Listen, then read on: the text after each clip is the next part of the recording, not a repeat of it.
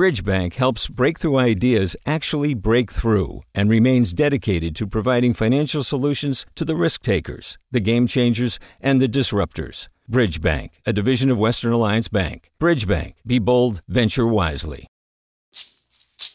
Hey, it's Glenn Washington from Snap Judgment. And if you love what you're hearing, and I know you love what you're hearing, please consider becoming a KQED member. You get special access to cool events, behind-the-scenes footage, and so much more. Plus, you'll sleep better at night knowing you did your part for the community you depend upon. It's in you. Please be in it. Visit donate.kqed.org/podcasts to sign up now. That's podcast with an S. Thanks. From KQED. Mic check, check 1, check 2. Are we here? All right, we're here right now-ish. I'm Pendarvis Harshaw, and this is Right Now-ish. A few weeks ago, Karina Ho, a musician and dancer who performs under the stage name Aniko, sent me a video of her newly released short film, We Sleep No More.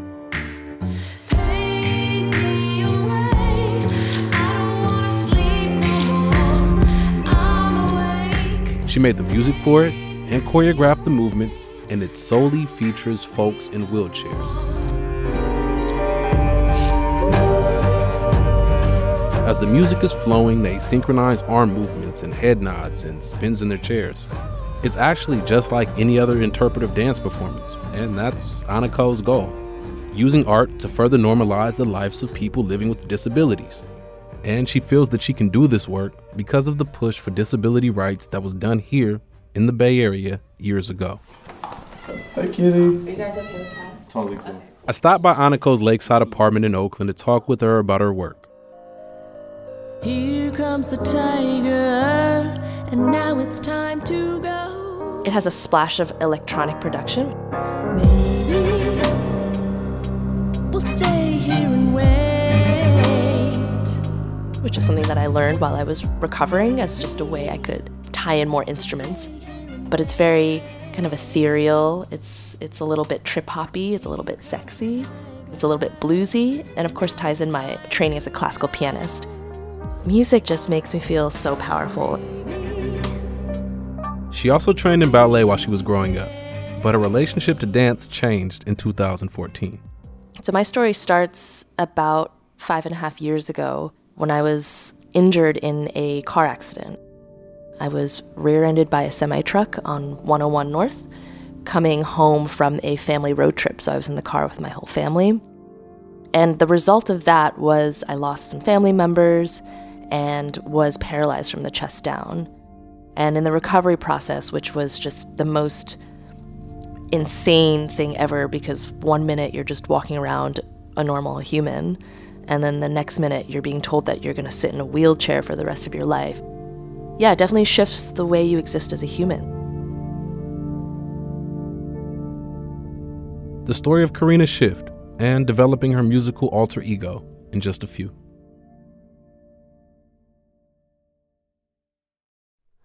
Hi, it's Terry Gross, the host of Fresh Air.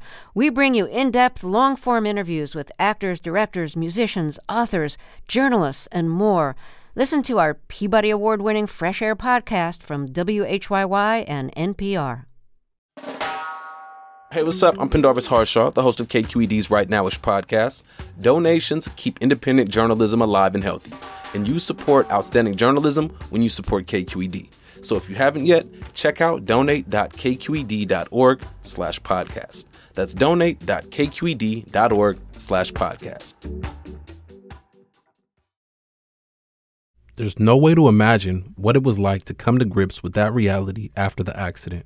In my mind, my life was over, and I should just, live in a nursing home. Full credit to Aniko's ambition.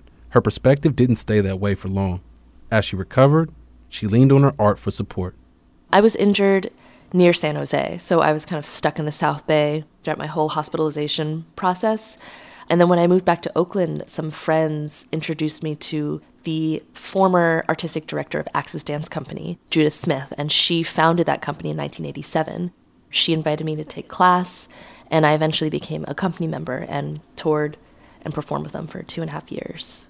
The Axis Dance Company is a Bay Area-based dance troupe that works with locally and nationally known performers and choreographers, both with and without disabilities. And their productions, from the footage I've seen, are mind-blowing. If I've never seen your performance before, how would you describe it visually? What does it look like? You know, I am sitting in a wheelchair, so I am not doing any of the leaps and twirls that I used to do.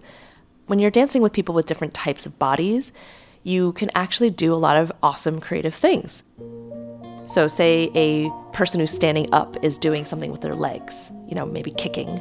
I might try to replicate that with my arms, which are the limbs that are available to me. And so that can be really cool to see on stage. We also do a lot of really acrobatic, very athletic things. You know, I'm carrying dancers on my shoulders and we're turning together. You know, it just, you really have to go see it. I encourage everyone to check out Axis or other integrated dance companies around the world. I learned so many incredible lessons about what it truly means to be inclusive and how inclusivity just requires a little bit of creativity.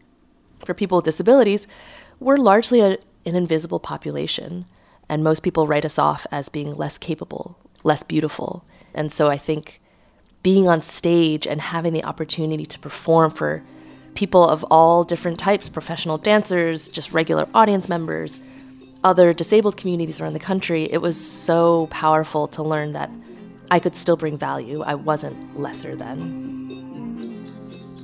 In watching her movements, I get the feeling that the human body can't be stopped. Like, even with her injuries, she uses the range of motion she has to express herself. And she does it with balance, with timing, with visibility. You know, I didn't get to see a lot of examples of my new self in television or in magazines, and so there weren't a lot of positive affirmations. Yeah, I think joining Axis was a great way not only to interact with other people with similar disabilities as me, but also to be able to see myself as beautiful. And that took time. After spending a few years with the organization, Aniko is no longer with Axis. She's started her own production company, which is where the Aniko title comes from. And she's working on new music and spreading the word about her short film. I've seen the videos. Beautiful work. Thank you. All choreographed by you? Most of it, yeah. I've been working on a film, dance, music project called We Sleep No More, featuring 5 dancers in power wheelchairs. I also wrote the music behind it.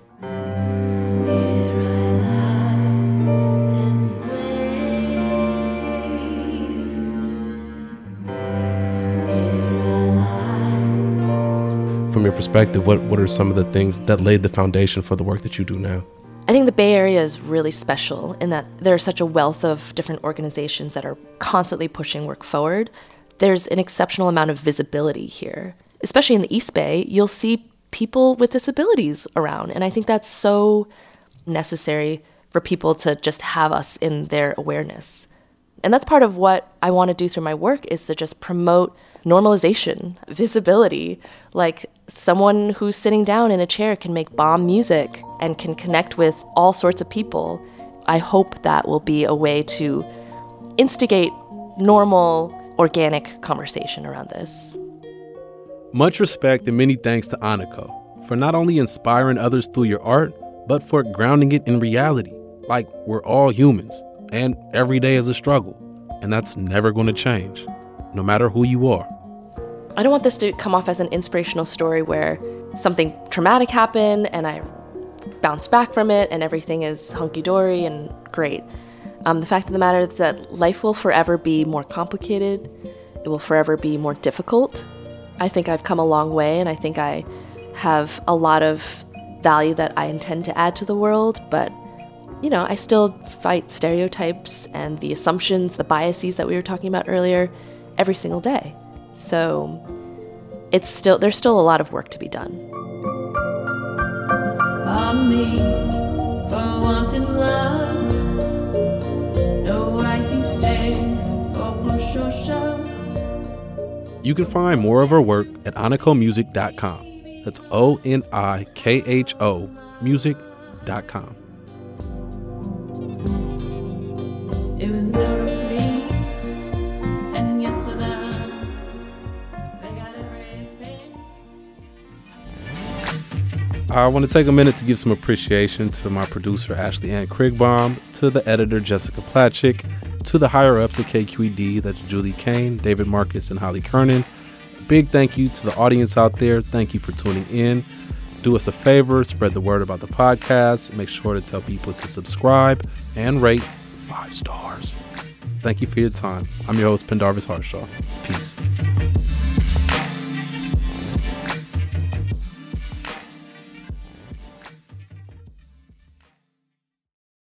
Hi, I'm Sasha Khokha, host of the California Report magazine. Every week, we bring you stories about what connects us in the giant, diverse Golden State. Because what happens in California changes the world. I love this place. We were once seen as like the place to be, California. The land of milk and honey. That's where you go to Sunshine State. But we just have challenges right now. KQED's California Report magazine. New episodes drop every Friday, wherever you get your podcasts. Hey there, this is Brittany Luce from NPR's It's Been a Minute. KQED's podcasts like The Bay, Bay Curious, Mind Shift, Right Nowish, and more all tell the stories of the Bay and beyond with reliable, human-centered journalism. They aim to inspire, make you think, entertain, and expand your understanding of the place you call home. Here's how you can support podcasting at KQED. Showing your support is easy, and you can join Brittany in supporting KQED Podcast too at donate.kqed.org/podcast. That's donate.kqed.org/podcast.